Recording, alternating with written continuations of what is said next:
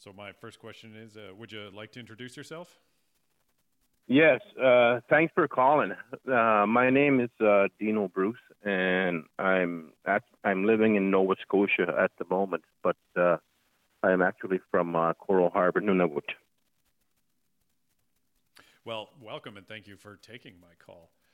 So the reason that I reached out to you or found out about you, firstly, was um, your your business and your artwork called Innovations Inc. Would you like to tell me a little bit more about that? Yeah, well, actually, um, I've done. I really enjoy working on Inuit tools. I guess you want to call it that.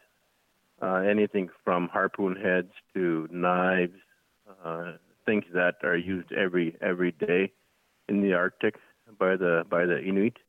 And I became very interested in that at a young age, and and as I started working on them, I got interested in the more of the science part of it, I guess, with the material that we use. But one thing I always knew is that these are very personal tools um, for our people or for the Inuit, whether the ulu is for the woman or the harpoon heads are or the knives are for the men.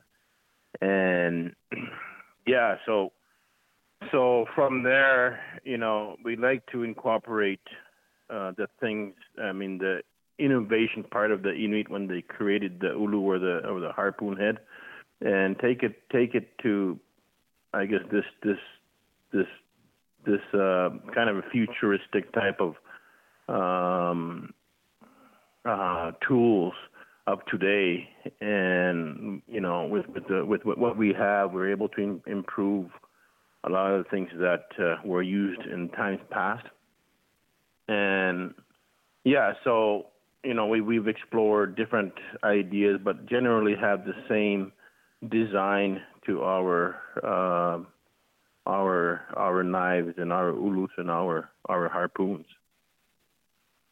So that's kind of where innovations came. Was just the interest of seeing if we can make something that was invented by our people long ago and improve it and make it something that is better today.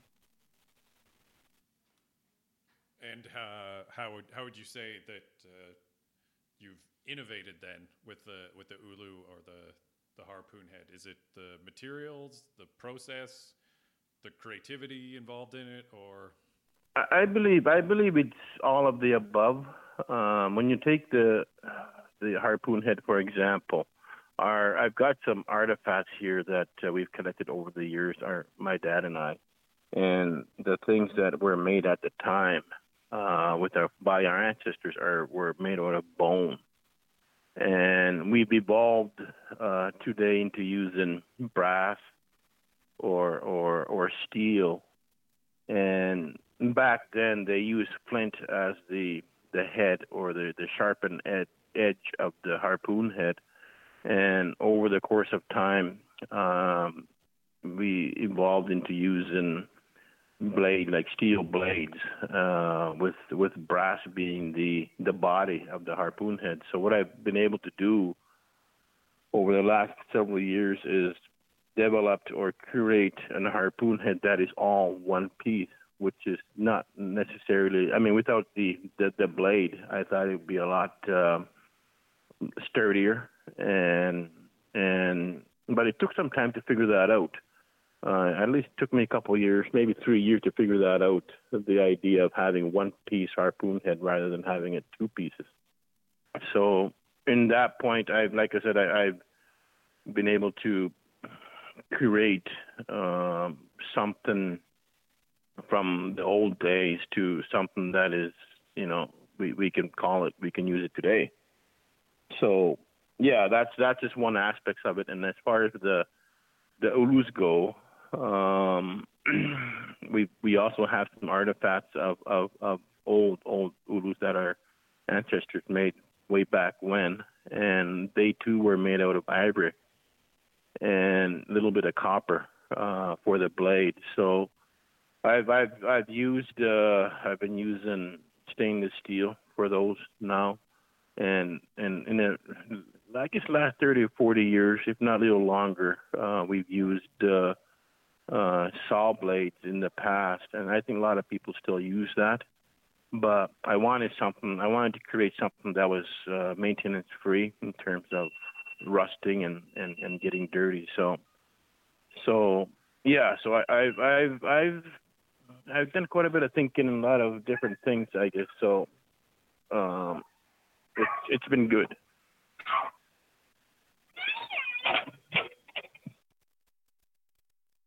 My daughter. Oh. Yeah, that was my daughter coming in. Yeah, sorry about that. Oh, no worries. No worries. Yeah. Children are always welcome. Yeah, they're loud. I've got 4 of them, so. Okay. Yeah. So the creation of the, trying to get something. It's difficult trying to improve something that's already almost perfect.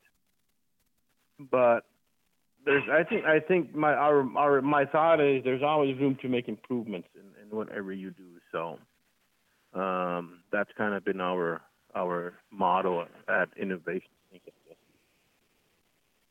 Right. In terms of because I've seen a lot of photos of the ulus that you're making, and is there a coating on the blade, or how do you get the color onto the blades? Yeah, there's a process called cherry coat painting, and it involves it's a few steps to get to the point where you have the color. I mean, where you have the blade painted, and the first thing you got to do is you got to sandblast the blade to make sure that all the dirt and everything is removed. And then you use a spray paint, a special spray gun, I guess, with a .80 nozzle on it, and you have to spray the paint.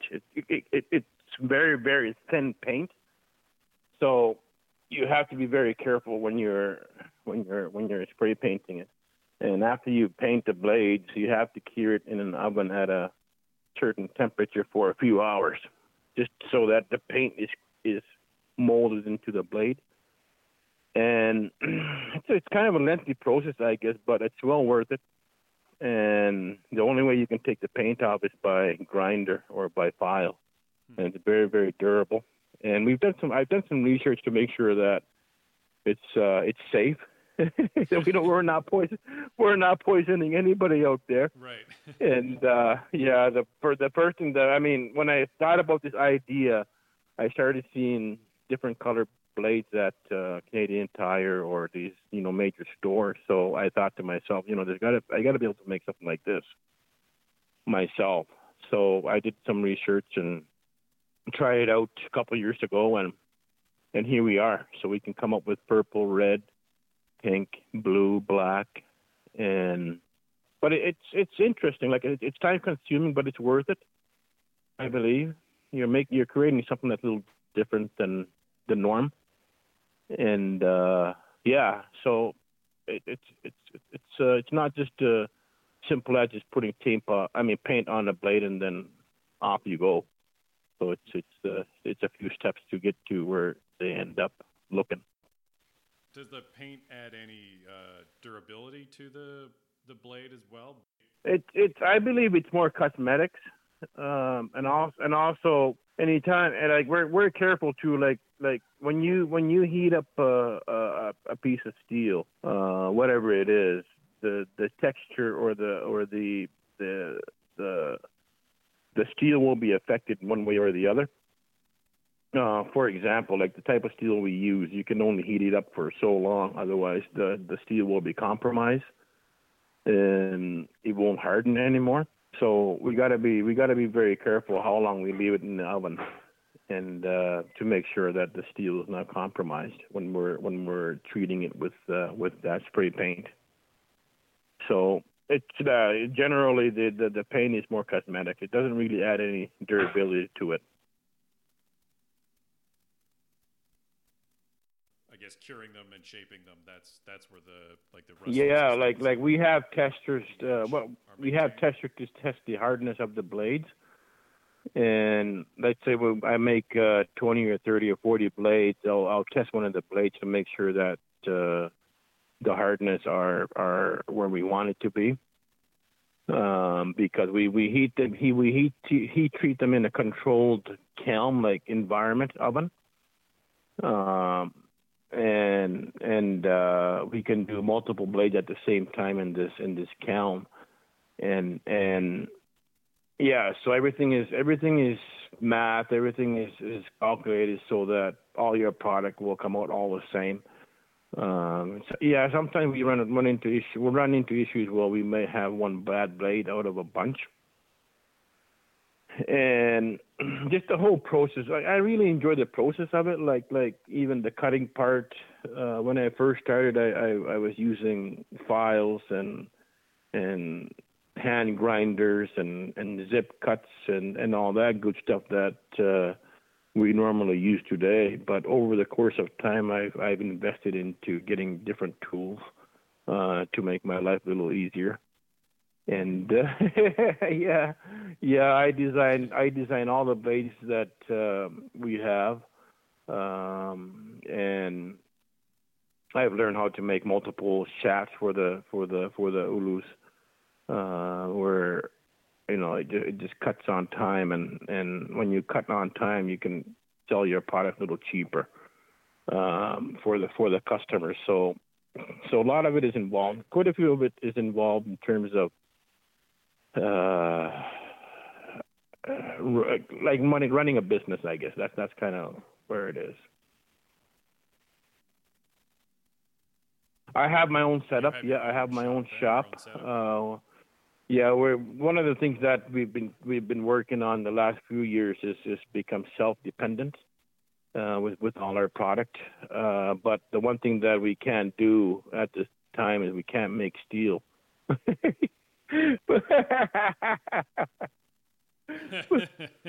Yeah, we can't make steel yet. If you did. We do a lot of laser engraving and things like that, and I work with some computer graphic designers to design some of the stuff I've done, and so the possibilities are endless when it comes to that. With the work that you do you kind of just make the Ulus when you have time, or is this your? The last couple of years, I can say that I've hired one of my boys to work with me, and I've been training him for the last 6 months. Train the trade, I guess, into making these things, and it's not my primary job, if you want to call it that. When I first started, I started this just because of the fact that I had really nothing to do when I came down from Nunavut, actually, because that's where my work is. And it was kind of a pastime thing when I first started.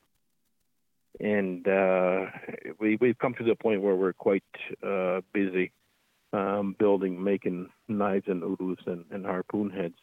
So, like I said earlier, I've hired one of my boys to work with me, and I'm hoping that he'll be able to carry on sometime down the road. Like in any business, you want to succeed, but you're not sure if it's going to. There's that uncertainty, and I believe in hard work at the same time. And we're going to keep at it, keep creating new things, and I think we've grown to having at least about 6 people carrying our product, or stores carrying our product all across the Arctic, and one in Labrador, and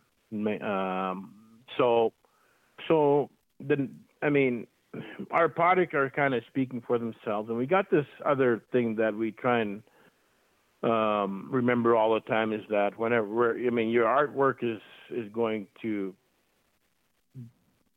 take your name with you wherever your artwork goes to, and that's the kind of model that we have. For example, if I sold you an ulu, and my name is coming with it, and that's where we want to make sure that any product coming out of our shop is at its best, and there's no, the customer will not have any issues with them. And I guess that's kind of where the creativity and the art part of it comes into play. Just with the understanding that we're not building something just to make money out of it. We're building something with care and love, and to make sure that our customers are going to be happy with our product. Your products are available in stores. How else do you make sales or get customers? Is it predominantly through Facebook? Well, we have an Instagram account. We have a Facebook page as well. Oh yeah. And we'll be working on getting a web page here within the next couple of months. I've been saying that for about a year. we get a lot of people asking us if we have a web page, and that's something that we're going to be doing in a couple of months. And we've come a long way. Like I can say that some of our product is in overseas in Europe. We got some ulus in France, Norway, and England. Oh wow! Some of our product are down in the States, Texas, and places like that. So, and it's been pretty well, I believe, by word of mouth, because we haven't reached out to these places at all, and they've come to us. And I think, in a way, word of mouth is probably one of the better ways of advertising your product, whatever product it is. So, yeah, I can say we've gone global.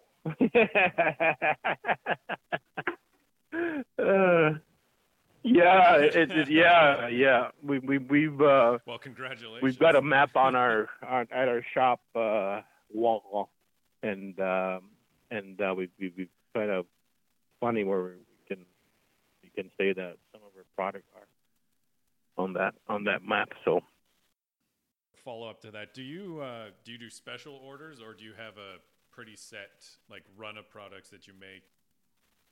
I have several styles of ulus. You've probably seen that on my Facebook page. And using those styles, for example, we get quite a few custom orders from customers where they want their picture of their child on the blade. So we've been able to do that. We have the software to take your picture and put it right on the blade, laser engrave it, and yeah. So we'll use one of our 4 sizes of blades and give the customer an option to use what size of blade they want. Usually we want the biggest one, just so that the resolution is a lot better with the bigger picture on the blade. So that's one of the things that we do, and we get corporate orders as well, where people are ordering, for example, awards for their long-term employee award type of thing. That's something that we do that is custom ordered. We just got one done for a company in Iqaluit today, actually. And so we get other orders from mining companies as well that are giving out, I guess, prizes or whatever when they're having their annual something.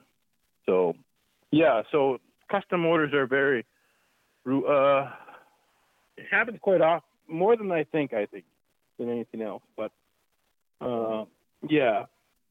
So we're not limited to. I mean, let's say if Chris wants to get one ulu, well, we'll supply that. Um, and then some every now and then they'll send me a picture of an ulu they want, design they want, and I'll make it out of scratch, just for them. So you do have flexibility then in your production capacity. Yeah, I do. I always try to remember where I started from. You know, these people that, and I think we're getting we get a lot more corporate orders than we used to have, and I think I'd be satisfied with just that. But at the very beginning, when we started selling ulus, there were a lot of individual sales, and that's kind of where we started. And just in honor of that, I don't mind making them special orders for individual people. So switching it up a little because I understand you have an outfitting business. Yeah, we do. We do spring and fall geese hunt. We've been doing that for several years anyway, and that is something that I love to do. I love to go out and hunt. And one of the favorite things to hunt is waterfowl or snow geese. And I started to explore that some time ago, and wasn't quite sure what kind of market we would have in that, but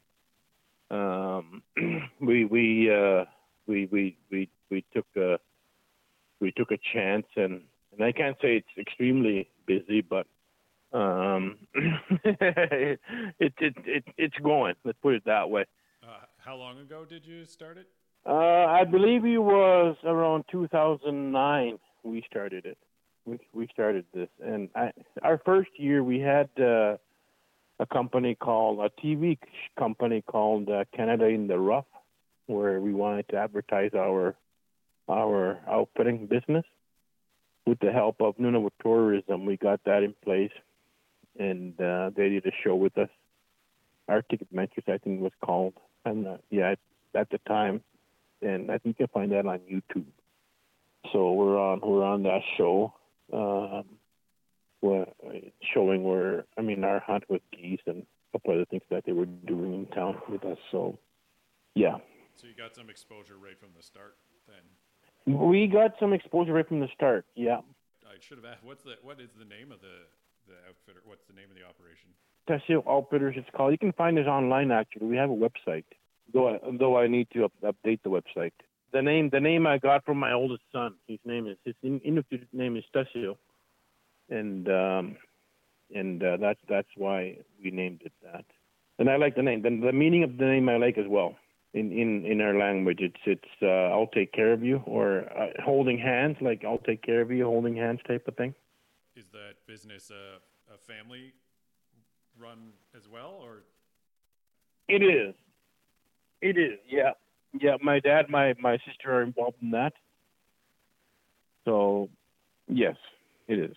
And then in terms of kind of the logistics of the hunt. How long is a typical? Does someone book a trip for? Well, we open the season on the 25th of May, and we'll close it on the 10th of May. The reason being, around the middle of June. 10th of June. I said May, I believe. Yeah. So from the 25th of May to 10th of June, that's our season. We have that 2-week window. And the reason being is that we live right on a bird sanctuary, and we figured that somewhere in the middle of June is where the birds start laying eggs.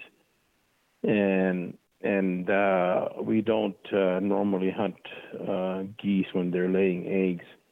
And even though the Canadian Wildlife Services, I believe, have the spring goose hunt until June 30th. But we cut that early and just to avoid our hunters hunting birds when they're laying eggs. So is it when people book a trip? Is it for is it on a day-to-day basis? It is. Yeah, it's on a day-to-day basis. We give them a daily rate, and it's up to the hunter how long they want to stay with us. A lot of the guys stay for about a week at a time, and it's quite expensive to get up there. So, uh, yeah. So the guys we usually get are extreme waterfowlers. They're the guys that hunt all over the world for birds. Do you have a camp that you base out of? And well, it depends the type of season we're having. Some springs are late, some of them are on time, and some of them are early. And the last year was extremely late, and we had our hunter hunting at the. I mean, he was staying at the hotel, and we would take them out from the hotel to our blinds near town. But there we've had times where we had them at the camp as well when the spring season is normal, when it's warmer. So it depends. We go by the season, I guess, and how early the spring season. Right, right. Same thing with the fall. Similar idea in the fall as well. So we tell our clients to make sure that they have travel insurance. If they have to, if they have to change their airfare, they can change that on the fly without having to pay so much money for the change fees. Right. So we make sure when they're booking their flights that they have travel insurance. Because we can call them on let's say, second week of May and say, hey, look, you got to come earlier, or hey, you got to come later. So we have to have that flexibility. And in terms of the actual hunting process, I mean, I've not hunted waterfowl in any concerted way, but I have a little sense. Do you use decoys or in calling, or is it is the spots where you go hunting, is it in migration routes so the geese are there anyways, or? Yeah, well, we usually do a lot of pass shooting. In other words, the birds are traveling from point A to point B, and it's a little different than how they hunt down south, because a lot of these outfitters down south will have 2,000 decoys, because down south they're migrating in as a group in tens of thousands. But when they reach our area in the Arctic, they're only traveling at maybe a dozen at a time. They spread out, and they're not traveling in tens of thousands. So we use very minimal amount of decoys, just the characteristics of their migration changes up in the Arctic compared to the ones down south. So we may use a dozen decoys, maybe half a dozen purposely. We have found out that if we use too many decoys, that can scare them off a bit, because they're not used to seeing that up in the Arctic. Because they'll see pockets of, 5 here and 10 there and a couple here, feeding on the tundra, compared to tens of thousands in the down south. So we have to make a little bit of adjustments there. In the calling part of it, we use traditional calling, Inuit calling up there, where we imitate goslings, and that have worked very well for us over the years. And that's not with a prefabricated call. No, that's all done by your fingers. If you know how to whistle, then you're halfway there. Okay. And then the calling part of it is a little different afterwards. And I think over the course of time we've learned to call properly. And a lot of the guys that hunt up there, I know they're professional callers. They've done it all their lives, and since they were little boys.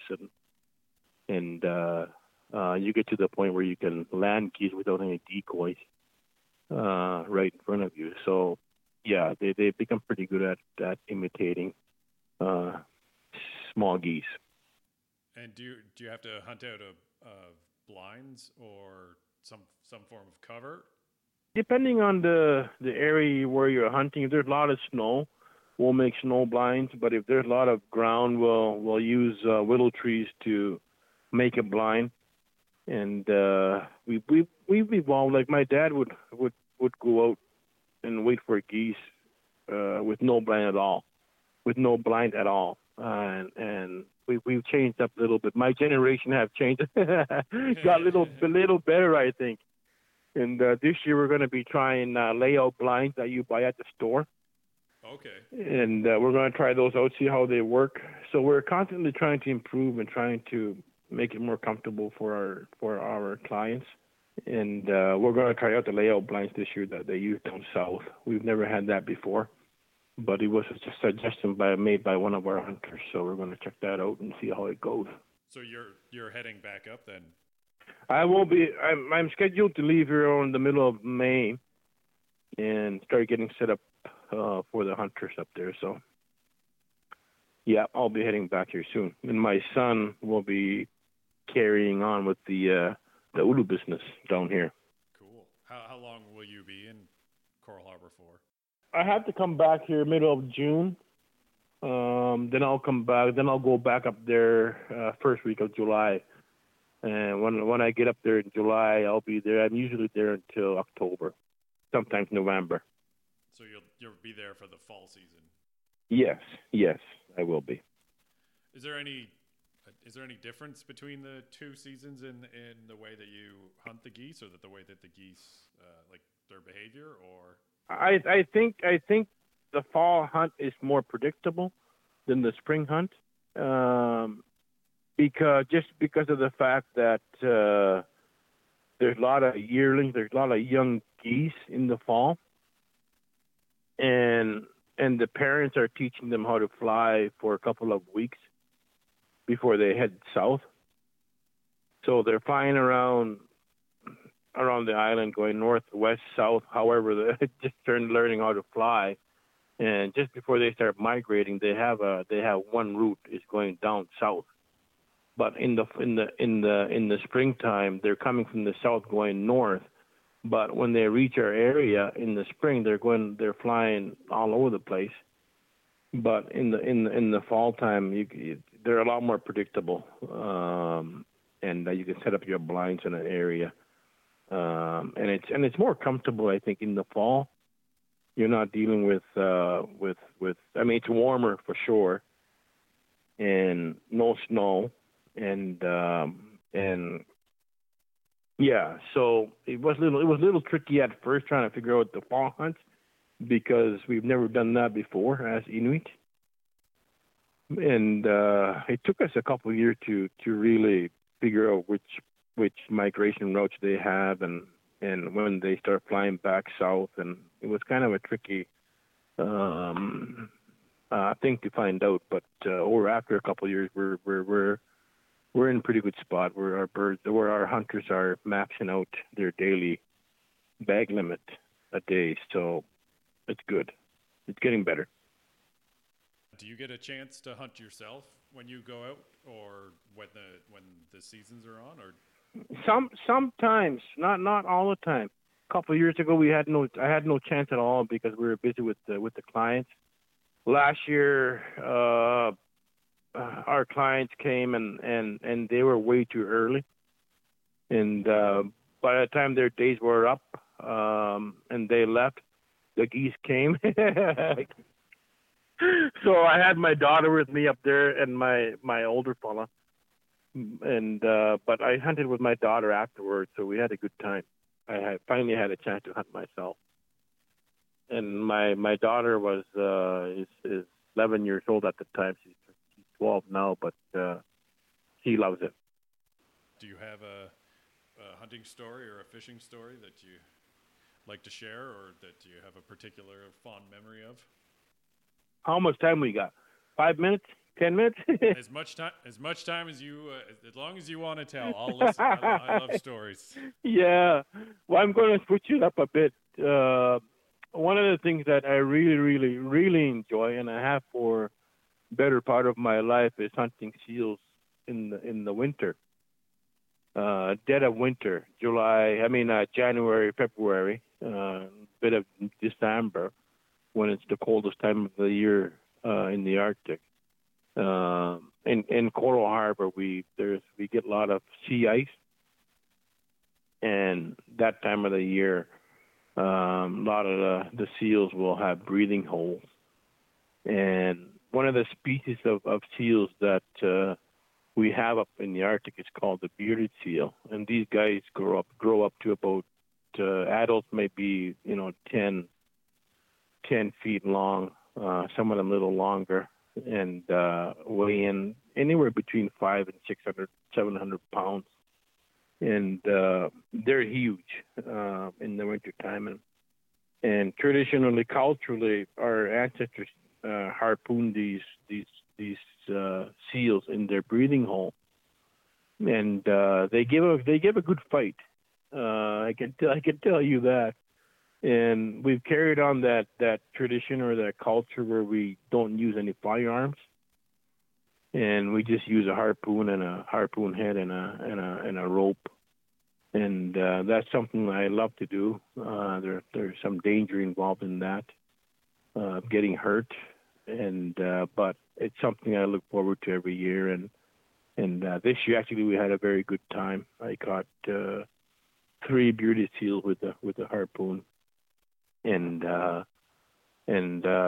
yeah, so that's one thing that I enjoy. I don't think I can really get into the details of that, but a lot of information from our elders, how to the right technique, and that your mind has to be in the right place, because when something is pulling you, that's 600 or 700 pounds. There's not much room for mistakes. Otherwise, you'll be a hurting fellow.